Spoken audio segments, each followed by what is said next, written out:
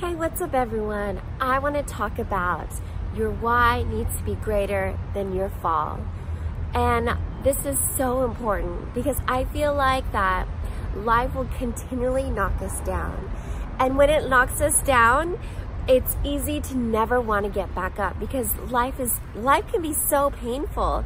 I know I've been there. I know that years and years I've struggled with deep depression where I didn't even want to live anymore.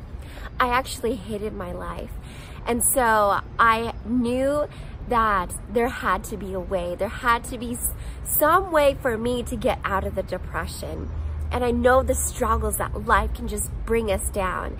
And so I recognized that once I figured out why I was living, what was my purpose, that was the very motivation that gave me to be able to rise above every time I fell.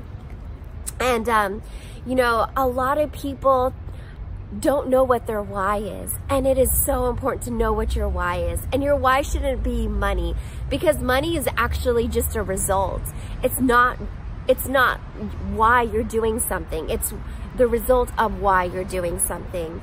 So you have to figure out, what is that why? Find your why. Your why has to be, again, greater than anything that knocks you down. So think about what that is and hold strong to it, because every morning that's the very thing that will get you excited to live day after day, knowing what your purpose is, knowing what your why is. Thank you so much for tuning in. My name is Christy Love, and that is your 60 Inches to Motivation.